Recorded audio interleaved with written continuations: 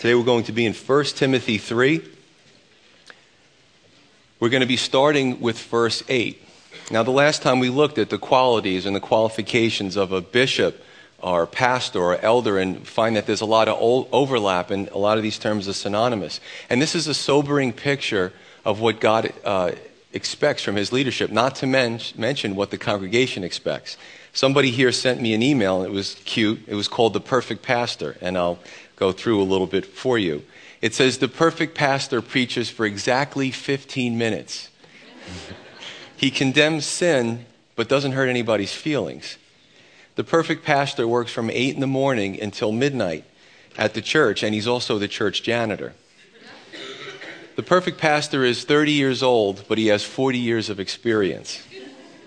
He makes 15 house calls a day, but he's always in the office. So who's game for that? Today we're going to look at the responsibilities as well to the ladies now and also the deacons. And what we'll see is, as a family of God, as a church, we all have some type of responsibility. You know, the father, the husband, the wife, the mother, the children. Right? We all serve the same God, and we all have spiritual gifts, and we're all part of the body of Christ. So let's look at that. We're going to see that God sets the bar high here as well, and understand that if we're not going in the Holy Spirit, if we're not serving him, if we're not leading with the power of the Holy Spirit, we'll eventually run out of gas, or worse.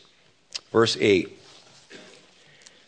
Likewise, deacons must be reverent, not double-tongued, not given to much wine, not greedy for money, holding the mystery of the faith with a pure conscience. But let these also be first proved, then let them serve as deacons, being found blameless. Now, again, many of these overlap, and we see that as we look through these qualities and qualifications, that God is looking for somebody who's well-rounded. Now, understand that doesn't happen overnight, and many of us are lacking, and many of us in leadership are lacking. That's why we need his strength. That's why we need him to work on us and let him do what he needs to do. And understand that Christianity is not a spectator sport. So that being said, let's just not say, well, that's for the pastor. We should all strive to aspire to these goals, okay? Now, as we said last Sunday, the deacons don't need to know how to formally teach God's word from the pulpit, so to speak, but they still need to be examples. So let's look at the first one. Reverent also can mean, and again, I used a wide semantic range of the Greek words, used a broad scope so we could really get a full understanding of what he's speaking about here. The word is grave, venerable, honorable, honest, worth imitating. Now in 1 Corinthians 4:16, the Apostle Paul says, imitate me because I'm a great guy. No, he doesn't say that. He says, imitate me as I imitate Christ. And the word imitate is mimetai, where we get mimic in the English from. So as I behave like Christ, as I'm filled with the Holy Spirit, those are the things you need to imitate. Certainly not when we're in the flesh. Oftentimes a person will come to make an appointment with someone in the church and say, I need some counsel. And maybe God has already revealed to them in their jobs, in their family life, what they should do. But they're really just looking for confirmation and maybe even to be held accountable. So what if they come to the church and a person sits with them in leadership and says, they talk them into cutting corners or being dishonest? What is that going to do to the person's faith in their leadership? It's not going to be very good.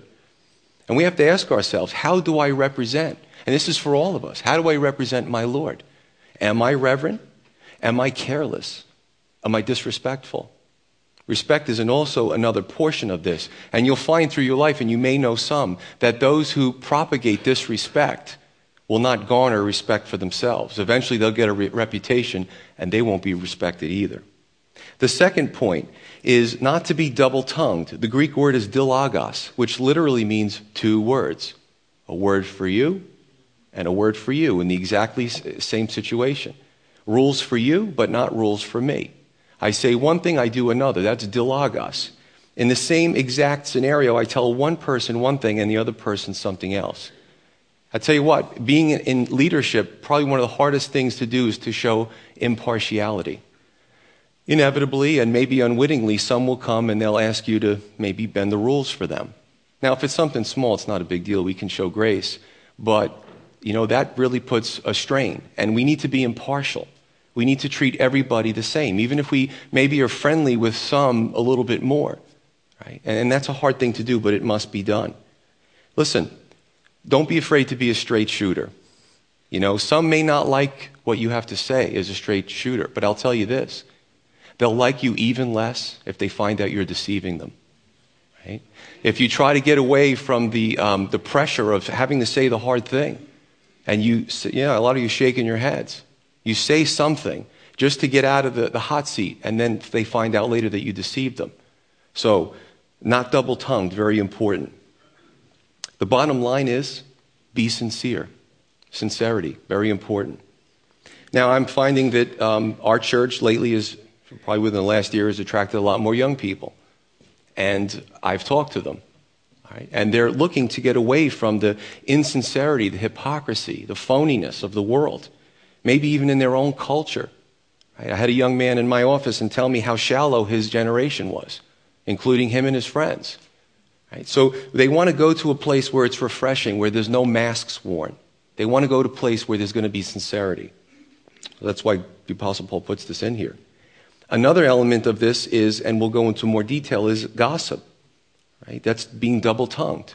You, in one tongue, say something nice to a person's face, and then when they turn their back, you say something else about them to someone else, and it's not flattering. You know, that's not a good thing, obviously. Be honest. Tell people how you feel. Season it with love and salt, and see what happens. And listen, I can imagine the Apostle Paul coming, you know, in this era, in 2011, in this area. I mean, if he did a tour, many would say, oh, wow, the Apostle Paul, can I have your autograph? But I'm sure in some instances, if he turned his back, they would turn to someone else and say, that was a real snarky letter he wrote to the Corinthians, you know.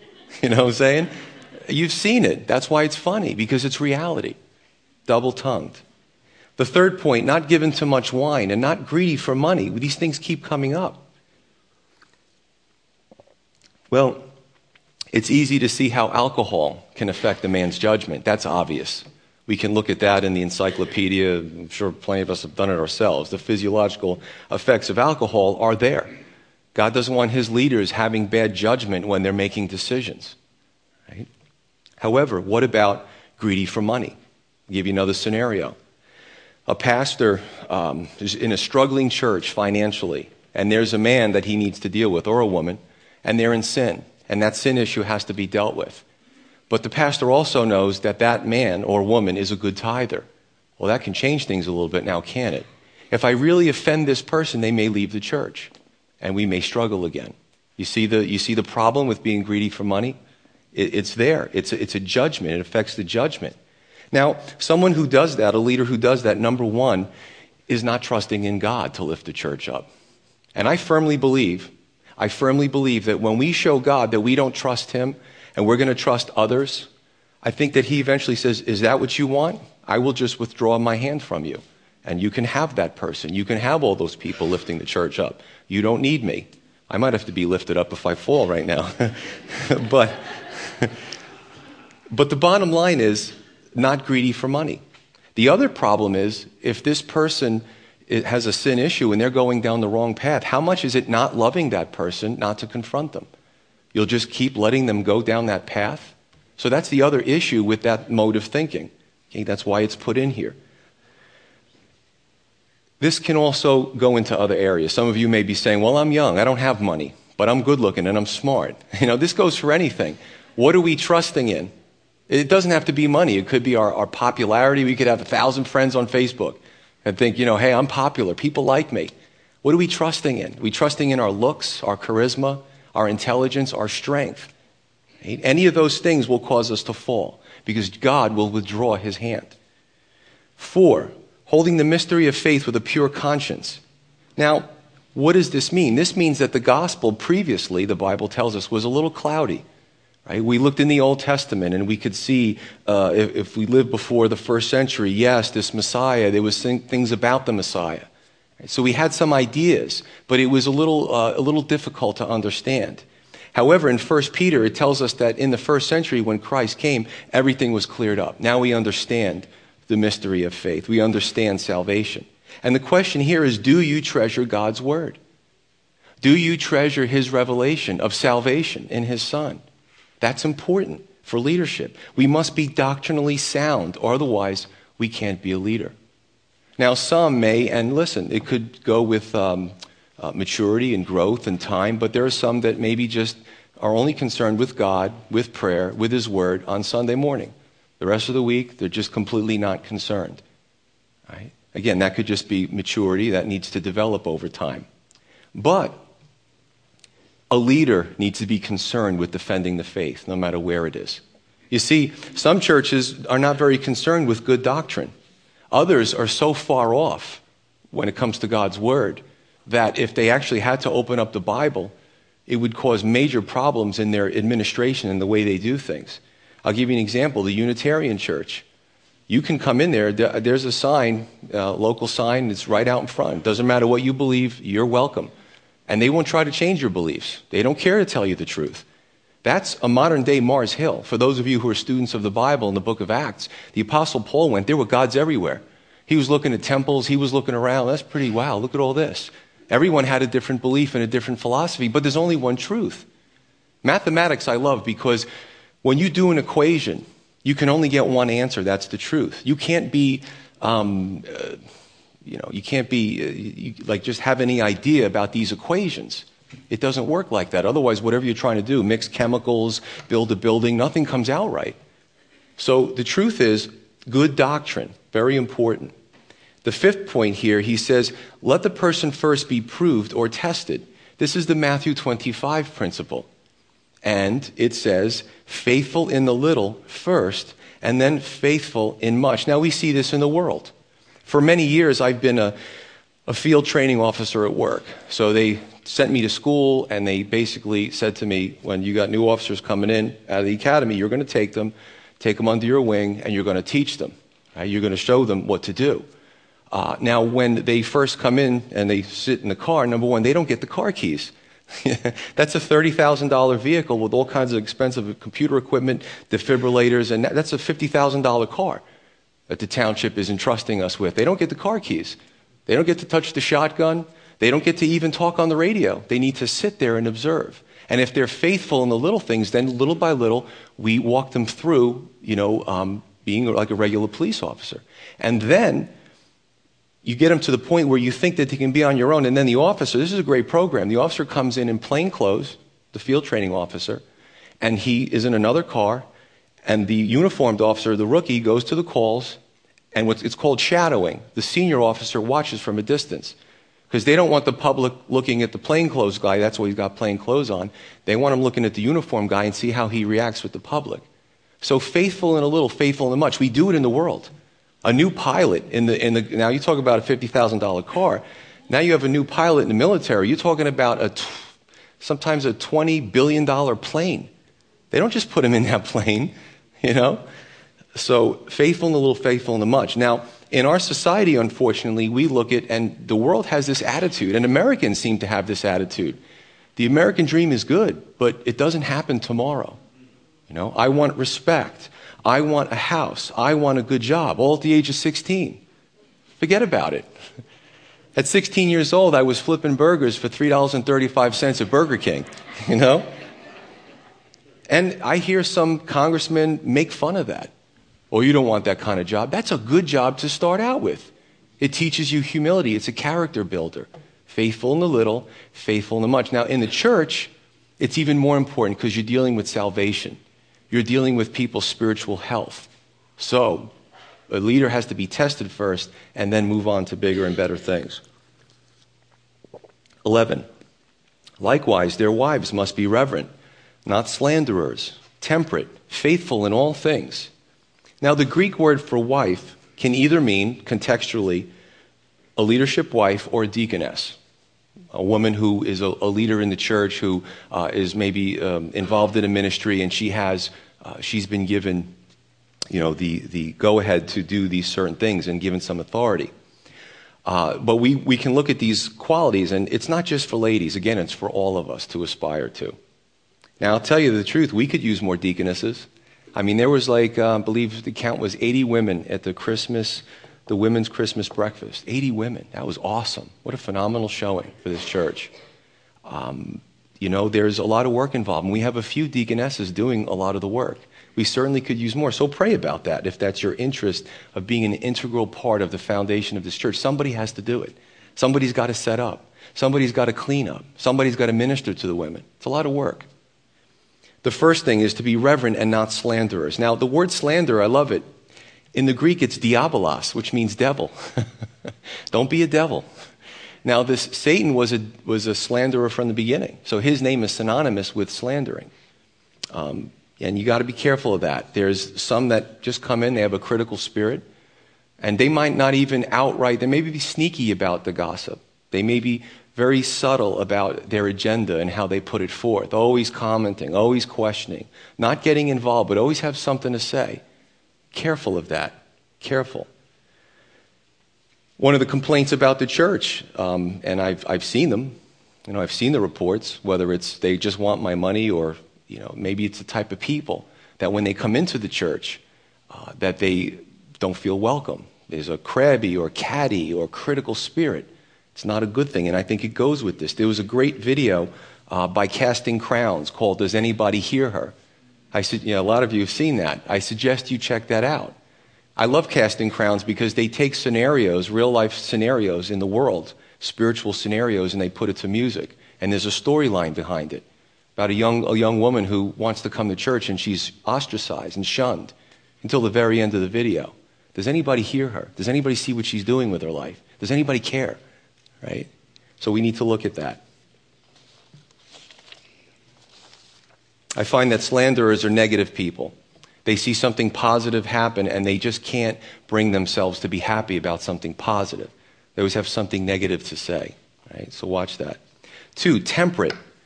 Not apt to fly off the handle.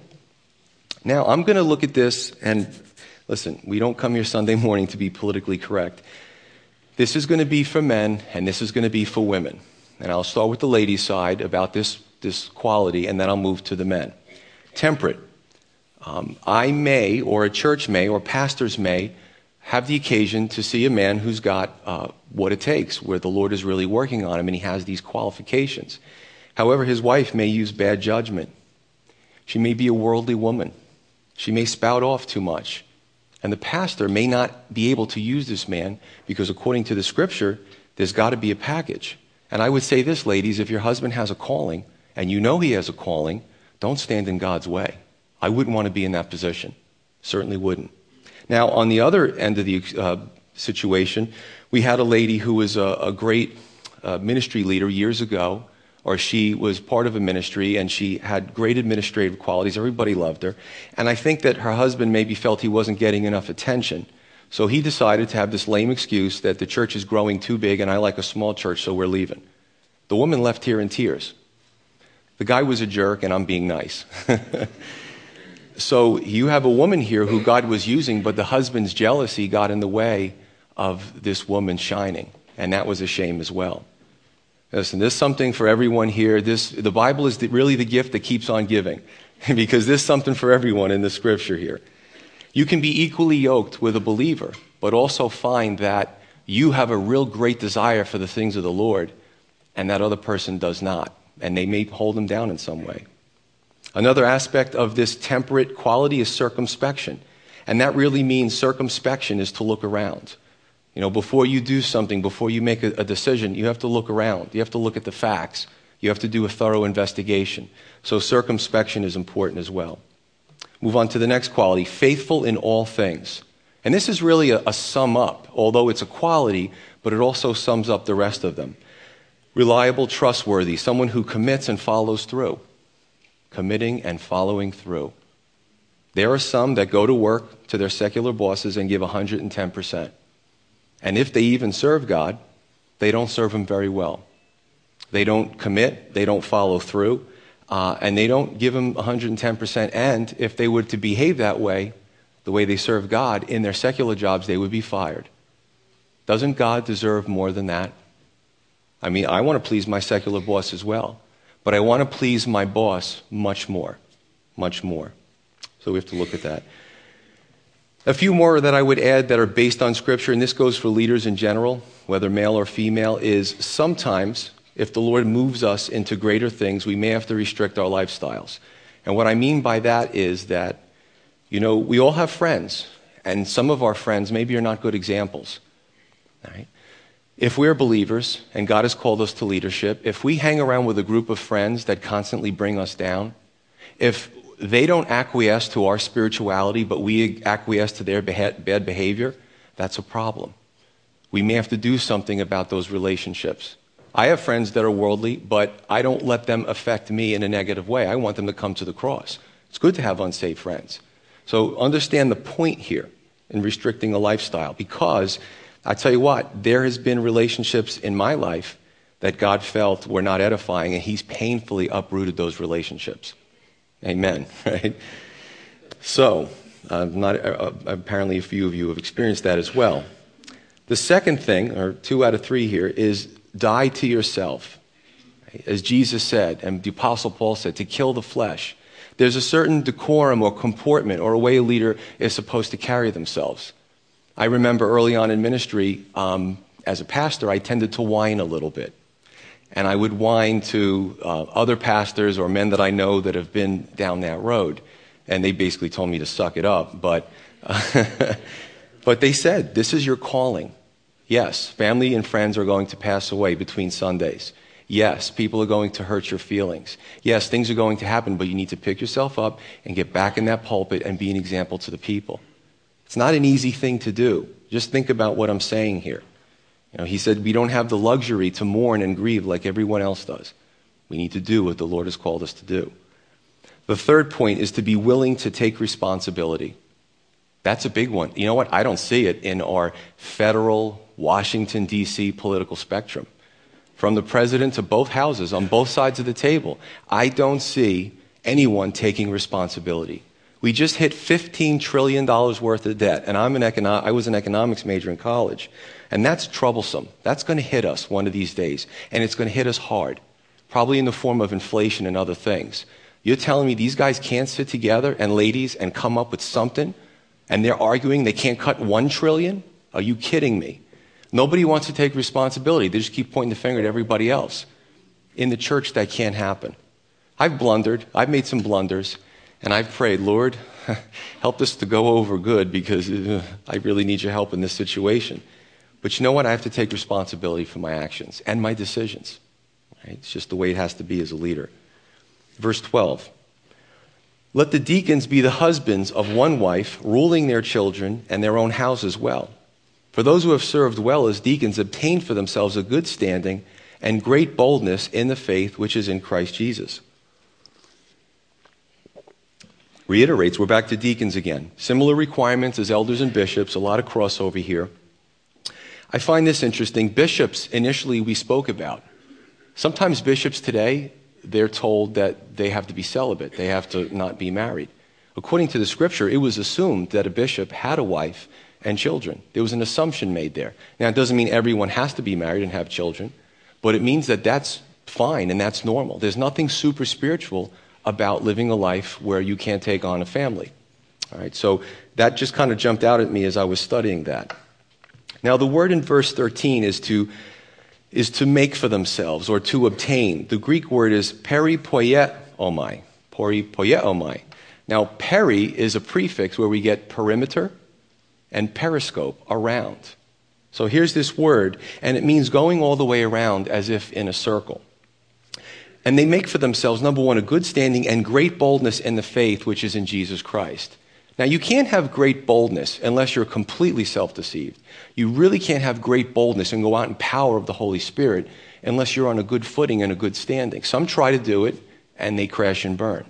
So this word is good. I'm going to make a movie called My Big Fat Greek Word out of it. But what it has to do is building around ourselves. What materials are we using in our lives?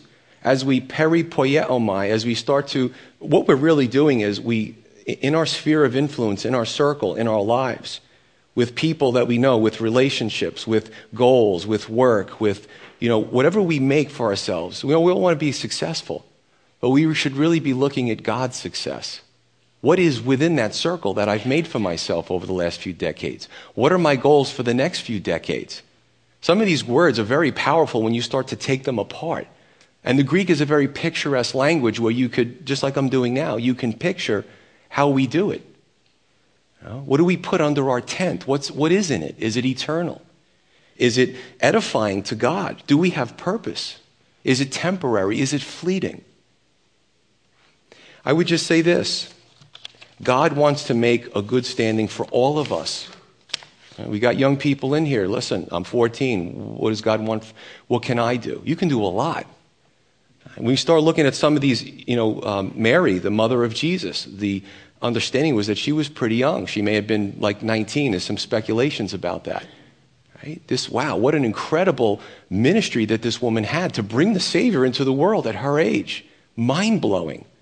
So you can't be too young and you can't be too old. Whatever your issue is, God can use you. That to me is exciting.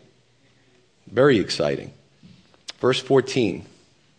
These things I write to you, the Apostle Paul says to Timothy, though I hope to come to you shortly, but if I am delayed, I write so that you may know how you ought to conduct yourselves in the house of God, which is the church of the living God, the pillar and ground of the truth.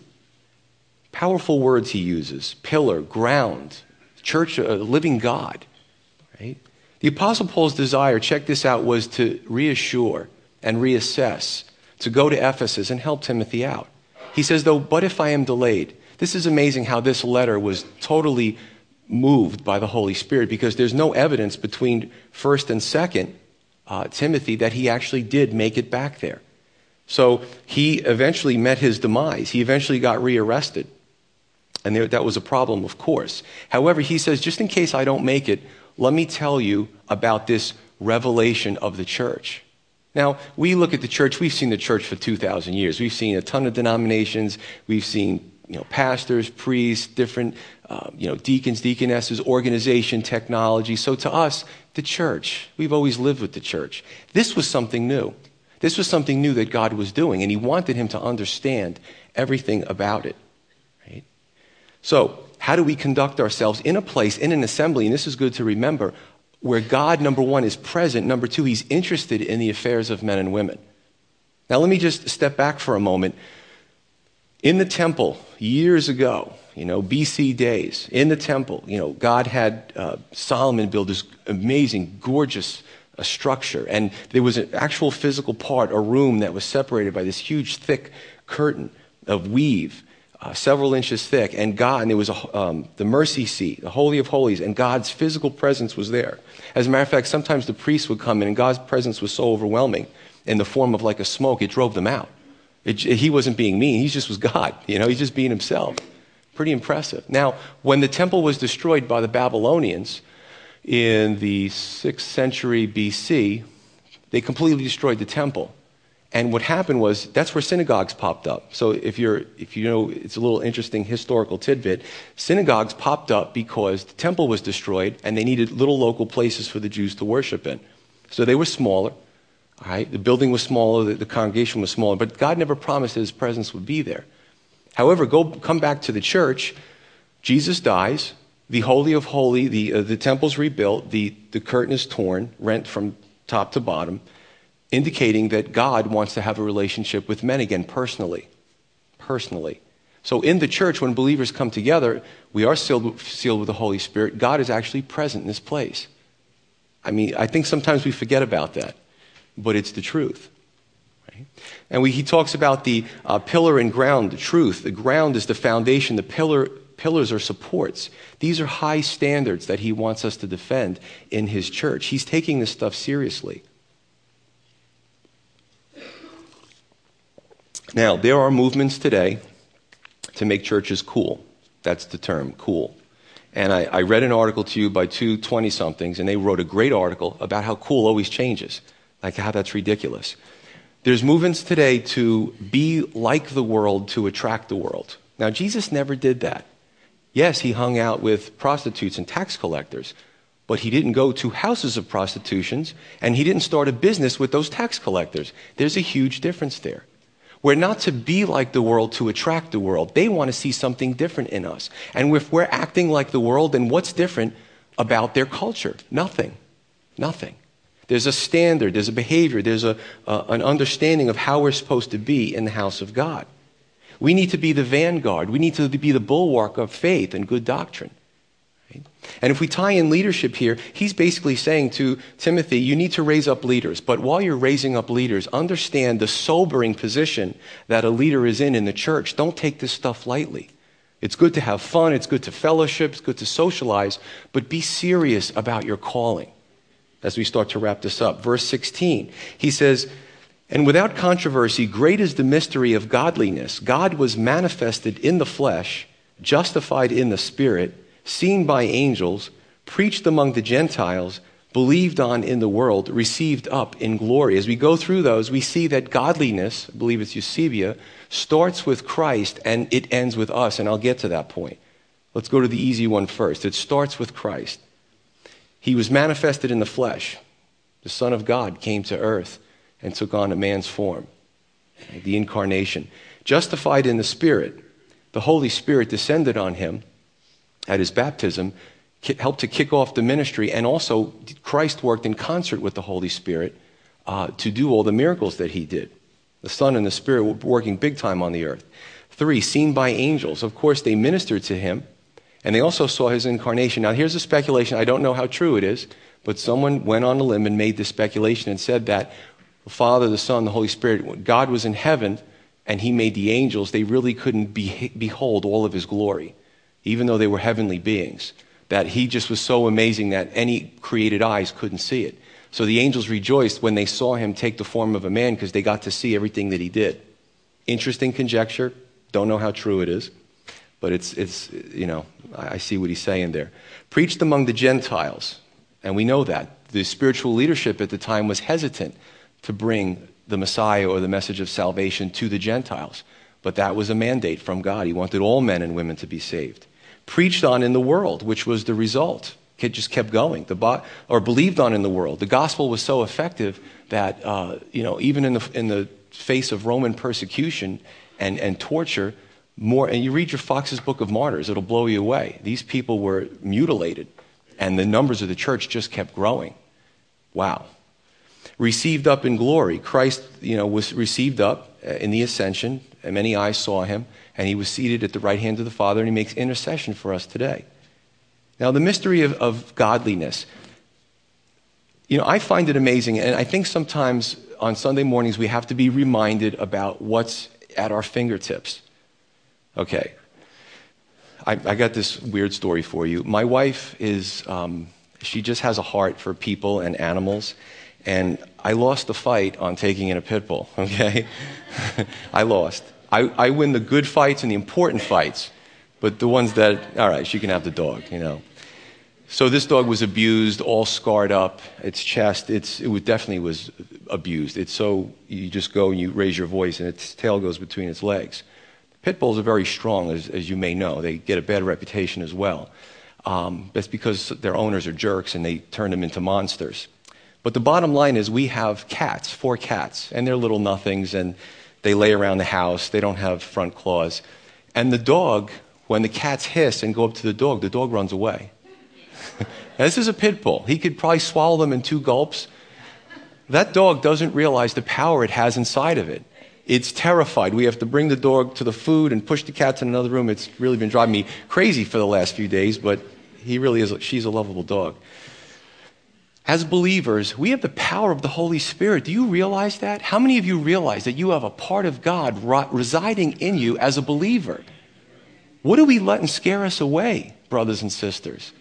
Right? We're letting the media say things about us, and we're afraid. Somebody writes a book, The Da Vinci Code. I got a guy calling me up, what if it's true?